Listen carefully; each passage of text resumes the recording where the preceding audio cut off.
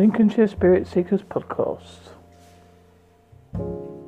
Haunted University in New Orleans.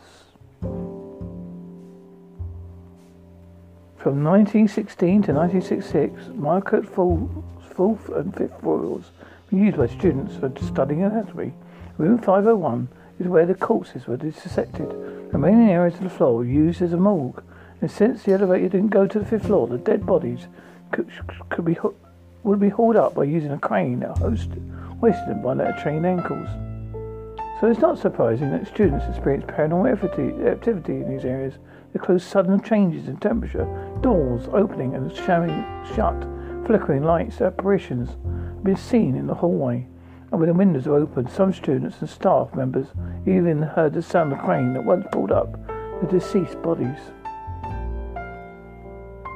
Granville Hall is said to be one of the most haunted parts of the university, with ghost stories dating back to the time.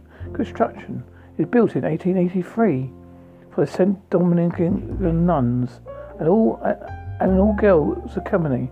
One of the oldest stories that of a shrieking banshee, and many of the girls claim they have heard the shrieks in the middle of the night. Another legend is the pregnant nun hung herself in the building cupola. A girl in a long white dress with brown hair been seen running across the yard before suddenly disappearing. Unexplained footsteps have been heard in the upper halls, sounds of furniture moving around, sudden drops in temperature, lights turning on and off.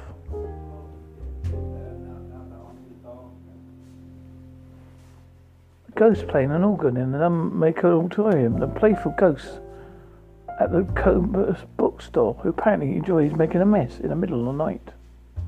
Most frightening of these stories was the exorcism that took place at Bagley Hall in 1968. Two 18-year-old girls named Maria and Brenda were living in room 813 and often played with a Ouija board. They apparently made contact with several evil spirits, including a woman called Hazel, who allegedly harmed their friend after he made fun of the ghost. When Father Cohen of the Campus Ministry found out the girls had been messing about Ouija board, he made them promise to stop using it, but he ignored his request and kept on playing with it. One night, the girls were woken by the sound of furniture moving across the floor. Everything on their shelves had been rearranged, and a poster flew off the wall. The girls called Father Cohen, who showed up the next morning to perform an exorcism. Although an exorcism was conducted, people still experience paranormal activity in the Bagley Hall to this present day.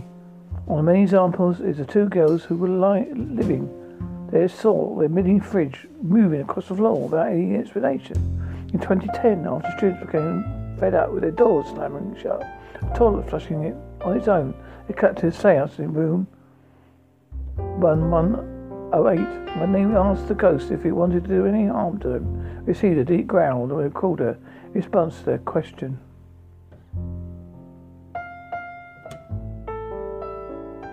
So that is the Lower University in New Orleans.